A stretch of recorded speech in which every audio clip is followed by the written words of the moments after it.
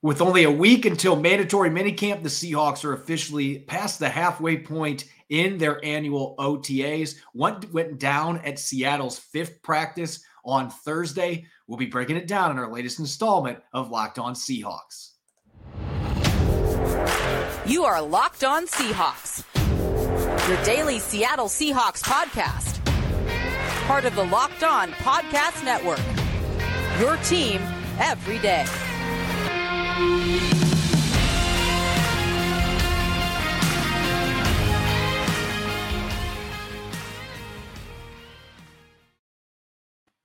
Greetings, 12. This is Corbin Smith, your host for Locked On Seahawks. Joining me for our Thursday episode, my co-host, Nick Lee. Thanks, as always, for making Locked On Seahawks your first listen 5 days a week. We greatly appreciate it. The Seahawks are now past the halfway point in their organized team activities. Had their fifth practice today at the VMAC. Nick and I are going to be breaking down some takeaways from that fifth OTA. Plus, we'll be continuing our position-by-position depth chart review. With part one of wide receivers, we'll be looking at the X and Z positions, the receivers that play on the outside of the formation. Again, thanks for joining us here on our Thursday edition of Locked On Seahawks.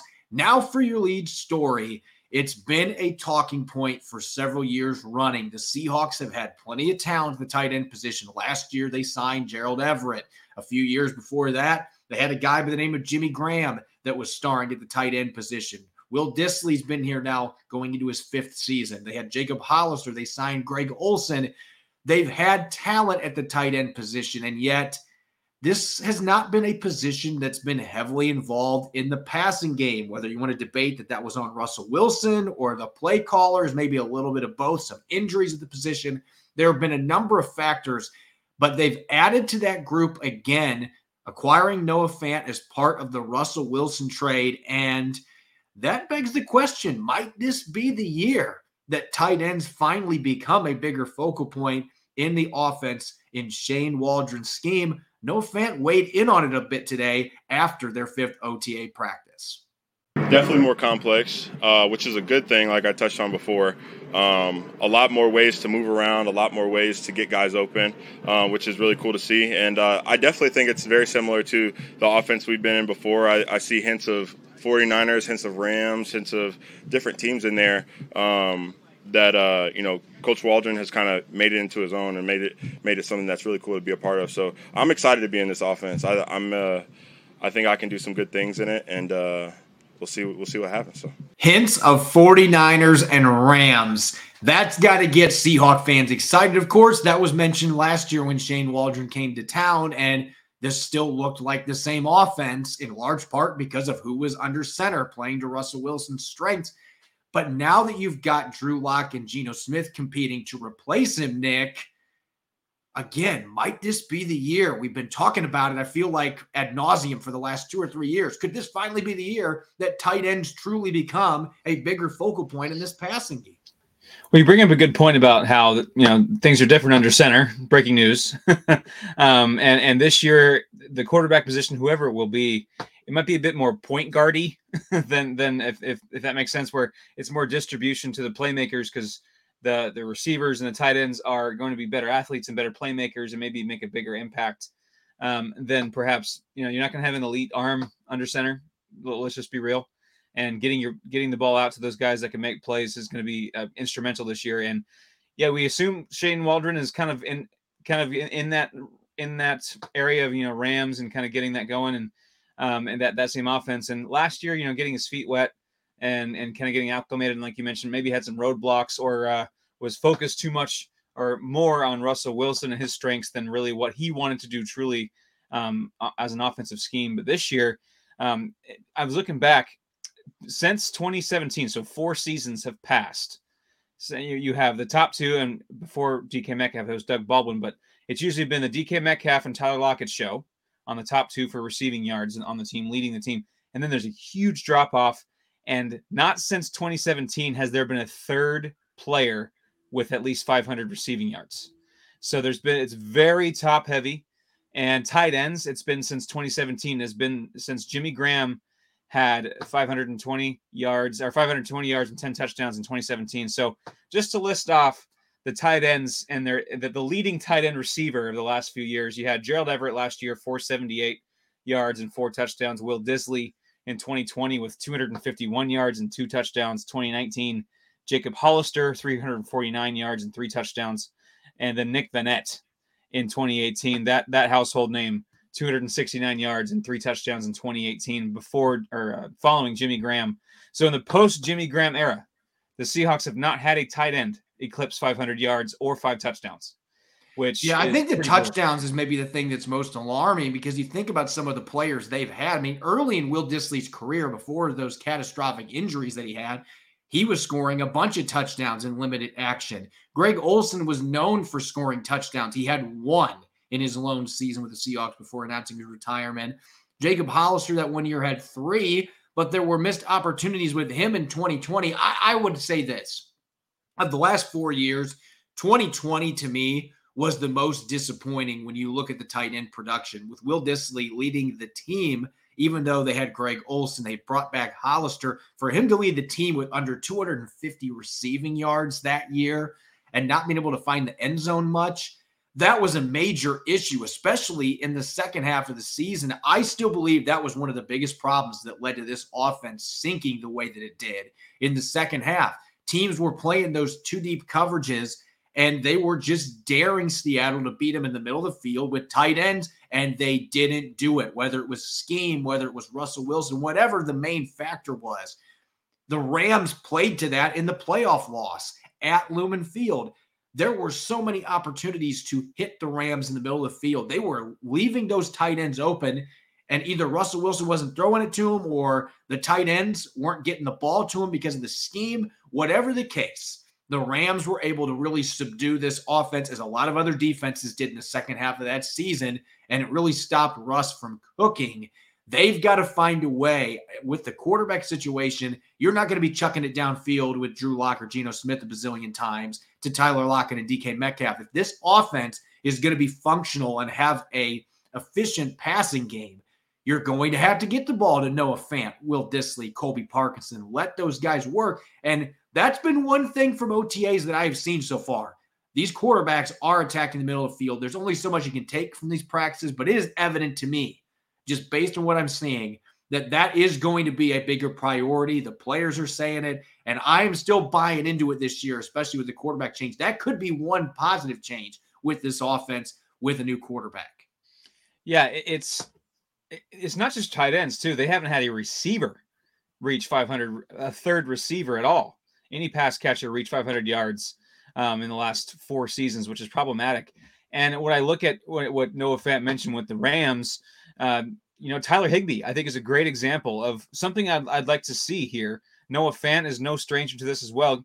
Tyler Higbee's usually good for 550 yards, 5 touchdowns, 4 or 5 touchdowns. I think that'd be great if a Noah Fant could get that here. Noah Fant last year had 670 yards, 4 touchdowns. He's in his 3 years, he's actually averaging 630 something receiving yards and 3.5 touchdowns. So a number line like that, I think would be awesome to get 600 plus yards and approaching 5 touchdowns. I think would be right around where you'd like to have your tight end, especially when you have 2 Pro Bowl receivers and Tyler Lockett and DK Metcalf doing their thing. And like you mentioned with the quarterbacks, they got to take what they give them. I think this offense, what I hope I see from this offense this year is more of take what they're giving us, not forcing things, not trying to make so-and-so happy, just taking what they give us. That might be a 3-yard dump to the tight end. That might be a quick slant. That might be this or that. It might not be sexy at times, but right now the Seahawks aren't sexy, and that's okay. They can get there. They can do some crunches, work those abs. They're not ready for that Top Gun Maverick scene on the beach. They're not ready for that yet.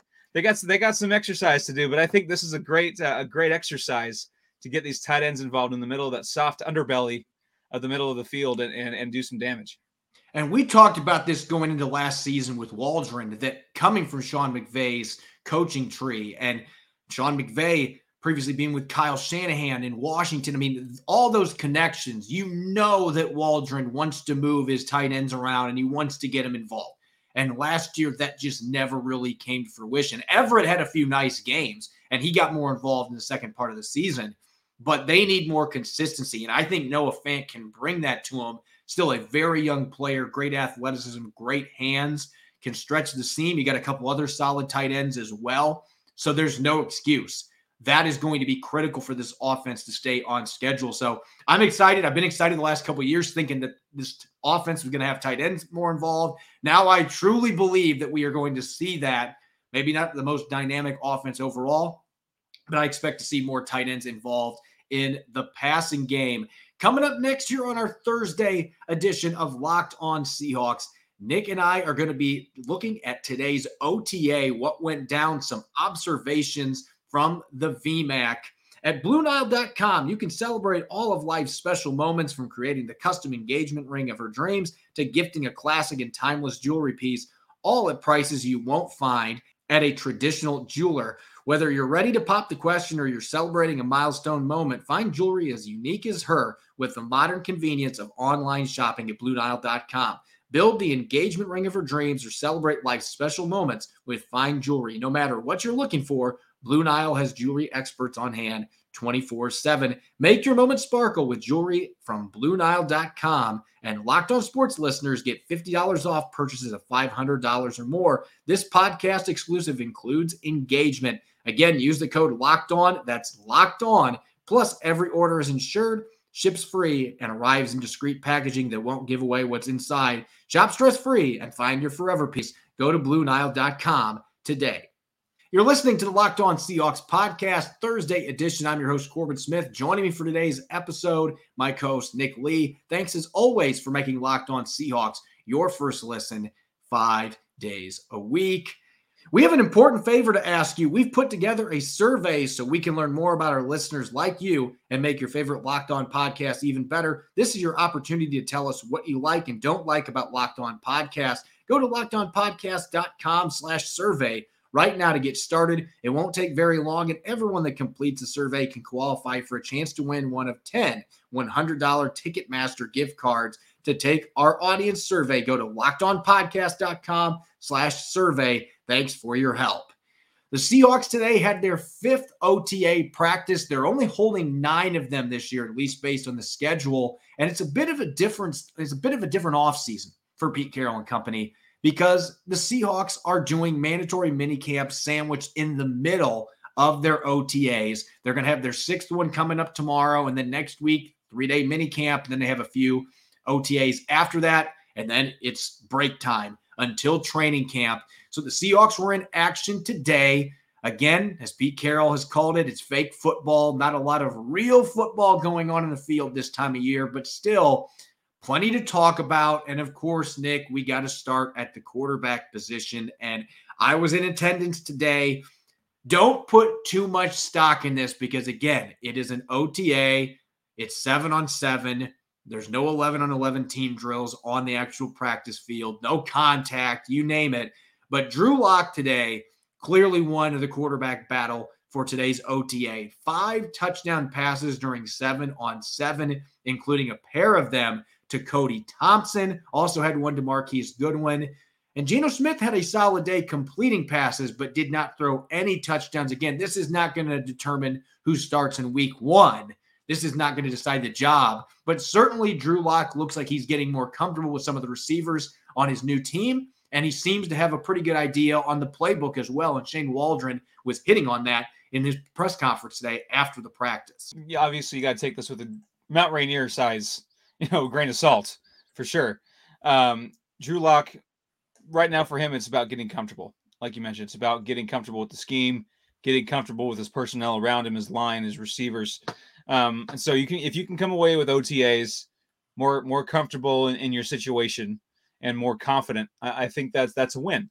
Now you're not going to, like you said, you're not going to win any starting jobs there, and you're probably not going to lose any starting jobs there. It's just to get comfortable, get familiar, especially with just the turnover and the unfamiliarity that is the Seahawks in 2022.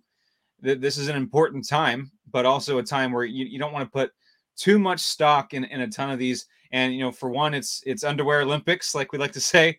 And also there's nothing else to talk about. This is the football we got right now. So we're going to have to roll with it. And, Drew Lock getting comfortable, that can only help the situation. It's not like this is going to hurt that Drew Lock is getting more comfortable. Yeah, I think that it's a big deal when you're considering he's in a new system. He's with new receivers. He doesn't have all the pieces around him. DK Metcalf, for example, still not participating, coming off an injury.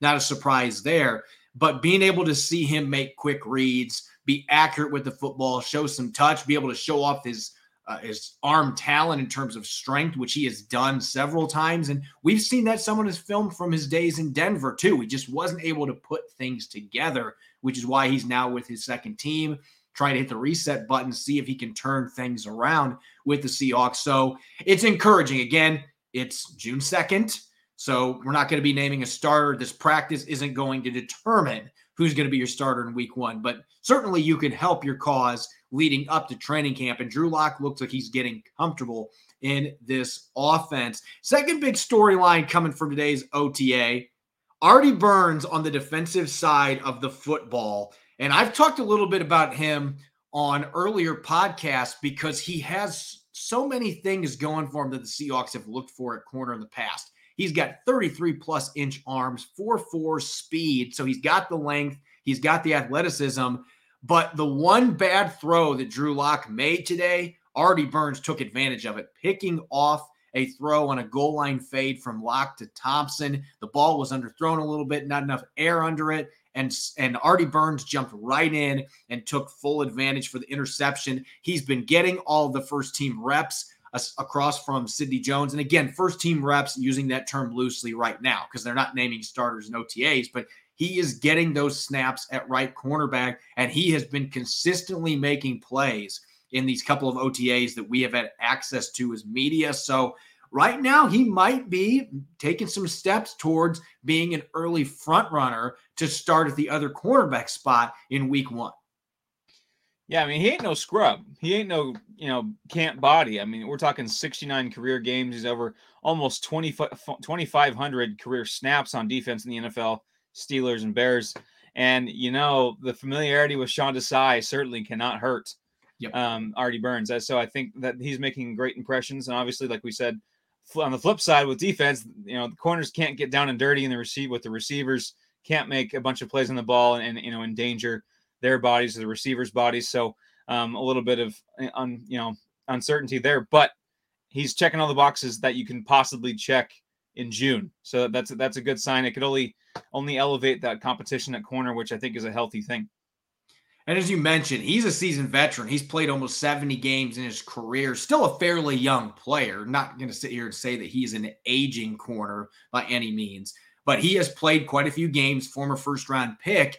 On the flip side, Kobe Bryant and Tariq Woolen, they're rookies. They have yet to play in a preseason or regular season game. And even with things not being normal football, you're still going to get some welcome to the NFL experiences. And that certainly happened today, most notably for Kobe Bryant playing the cornerback position. I called it a welcome to the NFL roller coaster. And both of these guys were riding on it today. And that's going to happen when you're playing against NFL receivers for the first time. Bryant had one play where he was in the end zone in pretty darn good coverage on Freddie Swain. He got a fingertip on a throw by Drew Lock, and this is where Drew Lock's velocity comes into play. If this was a quarterback that didn't have a hose, as John Schneider called it, this is a guy that has a little less oomph on his throws. That ball is either swatted away or picked off by Kobe Bryant, but instead he was barely able to get a fingertip on it, and the football still ended up getting to Freddie Swain for a touchdown. And then the final play of 7-on-7s right before they went in for the day, taking a shot down the right sideline. And Drew Lock makes a perfect throw to the back corner, the back pylon, and Thompson scores his second touchdown of the day. So some rookie learning moments for him. And Tariq Woolen had some similar things that he had to deal with today. He gave up a touchdown in the end zone. Marquise Goodwin showing off his quickness, took a step inside like he was running a slant and then broke out to the corner, and Woolen was not able to get that 6'4" frame turned quick enough, and Goodwin ends up scoring the touchdown. Woolen did get a little bit of revenge a few plays later by picking off Jacob Eason. Looked like he got shot out of a cannon coming out of his back pedal in the end zone and picked off Eason for his first practice interception, at least ones that we've seen in practice. And so, again, some encouraging signs and some welcome to the NFL moments for both of these guys. And that's to be expected. And in a way, it's healthy. You got to get the lumps out when you can, in a controlled environment like OTAs, and especially in Woolen's case, I want to make sure we kind of hammer home the fact, we've been saying some big things about Tariq Woolen and what he can become. I'm a big believer in his ceiling is not just as high as anyone in the later rounds, as high as anyone in that draft class, period. And just with his raw athletic tools. But again, he is extremely raw, extremely unrefined. And how do you refine imperfect metals? You put them through intense heat and pressure, and then they come out the other side shiny and less imperfect. And I think that's what's going to happen to Tariq Woolen and Kobe Bryant to an extent this year. I think Kobe Bryant, it's fair to maybe have slightly higher expectations and standards for him. But for Woolen especially, there's going to be some refining moments this year, even during the regular season. I'm hoping he gets on the field enough to have those, because I'm a huge fan of him and what he can become, but there's going to be some refining and some melting down first before he can become that polished product.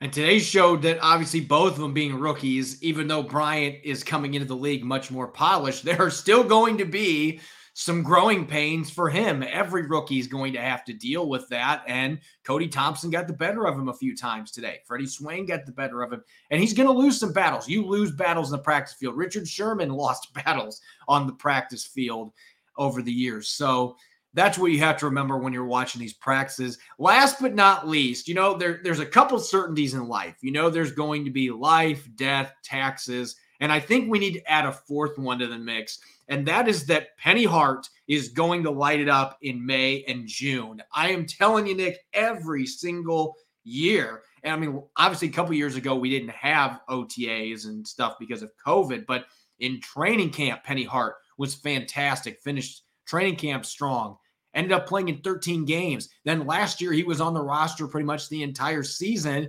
in part because with their condensed OTAs, this kid was going out and he was just making all kinds of catches. Today had two really nice grabs on post routes, one from Locke, one from Geno Smith. So even without Russell Wilson being here, those two had a pretty good chemistry between the two of them. It looks like he's picking up where he left off and once again is excelling during OTAs. And Derek Young and Bo Melton are out with injuries right now, undisclosed. We don't think they're significant, but every snap they're missing, that's an opportunity for Penny Hart, and he's taken advantage of it like he has the last couple years. Yeah, I mean, the last couple of years, he's been first team all offseason, if that was the thing. That's not a knock either. He's working his butt off. That's not to say that he's not worthy of a roster spot, or that he just shines in those moments and kind of fades off. He just works hard, and he's just one of those guys that he rises to the occasion in the offseason and takes advantage of those opportunities. There's something to be admired about that. So yeah, Penny Hart's just an easy guy to root for. He's a Pete Carroll guy. He's a Seahawk guy. One of those guys that really gels well with that room. So once again, here we go again with him making noise, and those rookies better be raring to go when they're healthy, because they got some room to make up for. Yeah, you're not going to win starting jobs during OTAs and minicamp, but you can certainly improve your chances of making the roster in September. We've seen that with Penny Hart the last couple of years. So, of course, the grinder that he is, he's going to be trying to do everything he can to keep that roster spot. He's not going to be giving that up easily. So the rookies, yeah, make sure you get yourself healthy, but you want to get back out there and get some snaps in and learn this offense, because otherwise it's going to be really difficult to catch up with Penny Hart. And that's the perfect segue, because coming up next, we're going to be investigating the depth chart outside receivers. Seattle has like 80 receivers on their roster right now. So we're going to split them into X and Z versus slot or Y receivers. We're going to look at the X and Z receivers on the outside today as we continue our position by position depth chart review. This episode is brought to you by Rock Auto. With the ever-increasing numbers of makes and models, it's now impossible for your local chain auto parts store to stock all the parts you need. Why endure often pointless or seemingly intimidating questioning and wait while the person behind the counter orders the parts in their computer, choosing the only brand their warehouse happens to carry? You have computers with access to rockauto.com at home and in your pocket. Why choose to spend 30, 50, even 100% more for the same parts from a chain store or car dealership? For example, a Honda Odyssey fuel pump might be $353 at a chain store, $216 on Rock Auto. Rock Auto prices are reliably low for every customer. They have everything you could possibly need, whether it's brake parts, tail lamps, motor oil, even new carpet. Go explore their easy-to-use website today to find the solution to your auto parts needs. Visit rockauto.com right now and see all the parts available for your car or truck, and write Locked On in there. How'd you hear about us box so they know we sent you. Amazing selection, reliably low prices, all the parts your car will ever need. rockauto.com. You're listening to the Locked On Seahawks podcast, Thursday edition. I'm your host, Corbin Smith, joined for today's episode by my co-host, Nick Lee. Thanks, as always, for making Locked On Seahawks your first listen 5 days a week. Now, for your second listen, make sure to check out the Locked On NFL podcast. The schedule may be dark, but the NFL never stops, and neither does Locked On NFL. Get insights and opinions from hosts, including Ross Jackson, Chris Carter, and Tony Wiggins, plus local Locked On NFL hosts repping all 32 squads. There's no offseason for real fans, so make sure you're subscribed to Locked On NFL on YouTube and wherever you get your podcasts. Continuing our position-by-position depth chart review up to this point, we've looked at quarterbacks, we looked at the running back position, we looked at linebacker, as well as edge defenders. It's time to shift to the outside, the skill positions. As I mentioned a few moments ago, Nick, the Seahawks, as they do every year this time of year, they've got a bazillion receivers on the roster. It's a position that you want to have bodies for OTAs, mini camp, especially when you have guys like DK Metcalf coming off of injury. For that reason, we're going to split this one up into a two-parter. And today we're going to be tackling the outside receivers, also known as your X and Z receivers, and looking at the depth chart. Obviously, we know who the projected starters are going to be. Tyler Lockett and DK Metcalf. The two of them have been perennial 1,000-yard receivers, putting up big touchdown numbers. The offense has ran through these two guys the last couple of years, almost to the point where, as you mentioned earlier, you'd like to see that third receiver or tight end that emerged to really take pressure off them. But these two guys, they've been as good of a duo as any in the NFL. And they've got some intriguing pieces behind them when we're looking on the outside, including Marquise Goodwin. So looking at this depth chart as a whole, Nick, we know who the projected starters are going to be. The expectation is that Tyler Lockett and DK Metcalf are going to continue to be productive. But when you look at the players that Seattle may have playing at those two outside positions, who's the ultimate wild card from this group, in your opinion? Well, it's a guy that was signed just a few weeks ago, and that's Marquise Goodwin. I think that he's got some pedigree in the NFC West. Even flirted with 1,000 yards in 2017 with the San Francisco 49ers. So he's certainly not unfamiliar with success in the NFL. And he's got the size, he's got the familiarity with maybe some of the things they're doing in the system. And the experience. It's just a name that kind of just quite honestly, it sticks. You're like, oh, I know who that is. You don't, maybe the average fan doesn't know the other ones kind of later on in the depth chart, but the Deontay Alexanders. And you also wonder who's going to be that fun, camp guy that is jumping up. Jazz Ferguson. Who's going to be this year's Jazz Ferguson on the outside? A guy that kind of makes some noise, a big body guy that maybe you wonder if he's going to make the roster. I think Marquise Goodwin actually has a pretty decent chance at making the roster, and maybe slightly better than 50-50 in my opinion, just with some of the experience he can bring, and some of the success he's had in his career. He's got 14 career touchdowns, over 2,600 career receiving yards, and so he brings a lot to the table. So I would say he's the wild card that is a late entry, but a wild card nonetheless. Yeah, when you look at the experience and the fact that he's played in Kyle Shanahan's offense in San Francisco, obviously not the same as what Shane Waldron is running, but you have the links coming from the original coaching tree that Sean McVay and Kyle Shanahan did. So there are links there. And I actually asked Shane Waldron about this today. Certainly having a guy like Goodwin who is going to be able to jump in and doesn't need 2 weeks to learn the playbook. He's a savvy veteran that's played for a number of teams. He's played in an offense that has some of the same terminology. And so he's just been able to hit the ground running, literally. And this guy, he's in his 30s now, but he still has blazing speed. Maybe not the 4.27 guy he was coming into the NFL, a former U.S. Olympian that competed in the Summer Olympics in 2012 as a long jumper. This guy is still a remarkable athlete. You can see the speed to burn on the field. And you know, Pete Carroll, he wants to have as many guys that can run super fast as possible on the outside. And so I have to agree with you. To me, he is the wild card here because he signed late. And sometimes guys that sign that late in free agency, it becomes a question of, are we just kicking the tires here, or does this guy actually have an opportunity to make the football team? And more times than not, the Seahawks have ended up cutting players like that and going with younger guys. I don't know that will end up being the case with Marquise Goodwin, though he's going to have a very competitive position to try to make this football team. But you add in the fact he's returned kicks before as well. It's been a while ago, but with his speed, might be something he can still do for the Seahawks. I certainly think that he's got a solid chance to make this football team. Now, next, let's talk sleepers here. Guys that their names aren't being mentioned at all. Marquise Goodwin, at least, is a somewhat household name. But who would be a player on this depth chart that isn't being talked about right now that we might be talking about come August? Who is the Jazz Ferguson of this group, as you mentioned? There's always a Jazz Ferguson. For me, it's Derek Young. He's got all the tools. 6'3", 220. You got the size. You got the 4.44 speed. The cone drill, I think it was at 6.88 or something pretty darn good there. 3 cone drill. So the athletic traits are all there. Obviously, the small college thing might scare some people, but there's been some perfectly fine receivers that have come from smaller schools that have come later in the draft. And I think this is a guy. He's a sleeper. So he's a 7th round pick. That's the definition of a sleeper.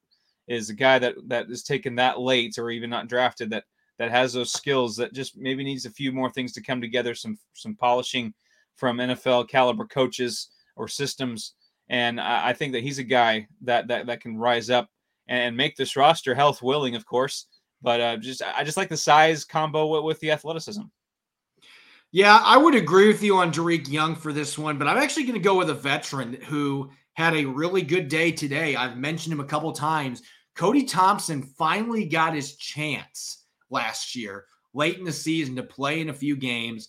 He had a really big play in the finale where he recovered a fumble that was on special teams. The Seahawks capitalized with a touchdown a few plays later, and that helped them end the season on a strong note, despite the fact that they finished 7-10. They did win their last game of the season, and they played really well the last 2 weeks there. Really, the last month, they started to play like they were expected to. Just had a really rough middle of the season with Wilson's injury, etc. But I think Cody Thompson is one of those guys with his special team versatility, the fact he's a little bigger receiver. He really understands the playbook, really savvy football IQ guy that you can move around a little bit. He's going to mostly be playing on the outside, but it looks like he's got a decent rapport with the 2 quarterbacks as well. And so that is going to matter a lot when we get to camp. And yes, the Seahawks have added some rookies that they will hope to be able to make this football team, but Cody Thompson's still a fairly young receiver. And so to me, he is a name to keep a very close eye on. And now our last category is we do each and every position group, the bubble position. Who is the guy that is squarely on the bubble when you look at this particular depth chart, the receivers on the outside? Who is that bubble guy that's truly 50-50 to make this football team with less than 2 months until training camp? Well, you actually talked about one of my guys already. It was Cody Thompson. I think that just some of the impact that he's made at the NFL level already, being elevated to the active roster last year, that certainly plays in his favor. As far as 50, I know I said it's a bit better than 50-50, but Marquise Goodwin was another one I had there as a bubble guy. Just with is there that fit? Is there that can they get him the ball? He's that jitterbug, that lightning bolt could be. Or at least he was at one point with the Niners. I know its age is maybe started to creep in a little bit there. But there's a guy who I think really should have his own endorsement by Double Bubble because he's Mr. Bubble. And I know you want to talk about him because I know you're a big fan of him as well. And that's Penny Hart. He needs to have his own Double Bubble endorsement because he is Mr. Bubble. And that's, again, not a knock. He's always there. He's always scratchy and clawing and he works hard, and he's going to be right there every time he's on the Seahawks roster. You and I were talking about it before the show, and I just cannot shake the idea that Penny Hart is the Seahawks' Austin Powers. He just loves to live his life dangerously. He is always on the edge. And like you said, it's not a bad thing. This is, every team's got multiple guys that fit this bill that truly are bubble fringe players that great are teams need a Penny Hart on an NFL roster, but they're not necessarily guys that are going to move the needle. That's not a bad thing. That's not an insult. I mean, these guys are sticking around in the NFL. Penny Hart's had 30 games of experience the last 2 years, mostly playing special teams. But I mean, that's what makes him so intriguing, is that this is a guy that does all the dirty work that the Seahawks and every other team's looking for from back in the depth chart receivers. He makes tackles on kick and punt coverage. He's got prior experience returning kicks. He hasn't done that in Seattle, but he can do it if they ask him to. He can run the football some. He has that positional versatility. And as we mentioned last quarter, the guy just makes plays on the practice field. He is the opposite of Allen Iverson. He's not going to be complaining about practice. This guy just wants to talk about practice, put up big numbers. So again, he is permanently on the bubble, but he keeps finding ways to get on the good side of it. Even when he gets cut, they bring him back on practice squad. He's been too valuable in terms of being that do-it-all, special teams, scrappy receiving type. He's still only 25 years old. He plays faster than his 40 time coming out of Georgia State. He's just a fun player. And so, yeah, I don't think there's any other pick here. This guy is squarely on the bubble. He is the Seahawks bubble player when you look at all of the positions. And he's going to be in the mix, as we mentioned earlier. Drake Young, Bo Melton, every other receiver that's battling for one of those last couple spots. You better be on the field and you better be getting reps in and doing the most you can with those reps, because if you don't, Penny Hart is not going to give up his roster spot easily. And that really is what makes this position fun, because there's a number of guys that could make this football team at receiver.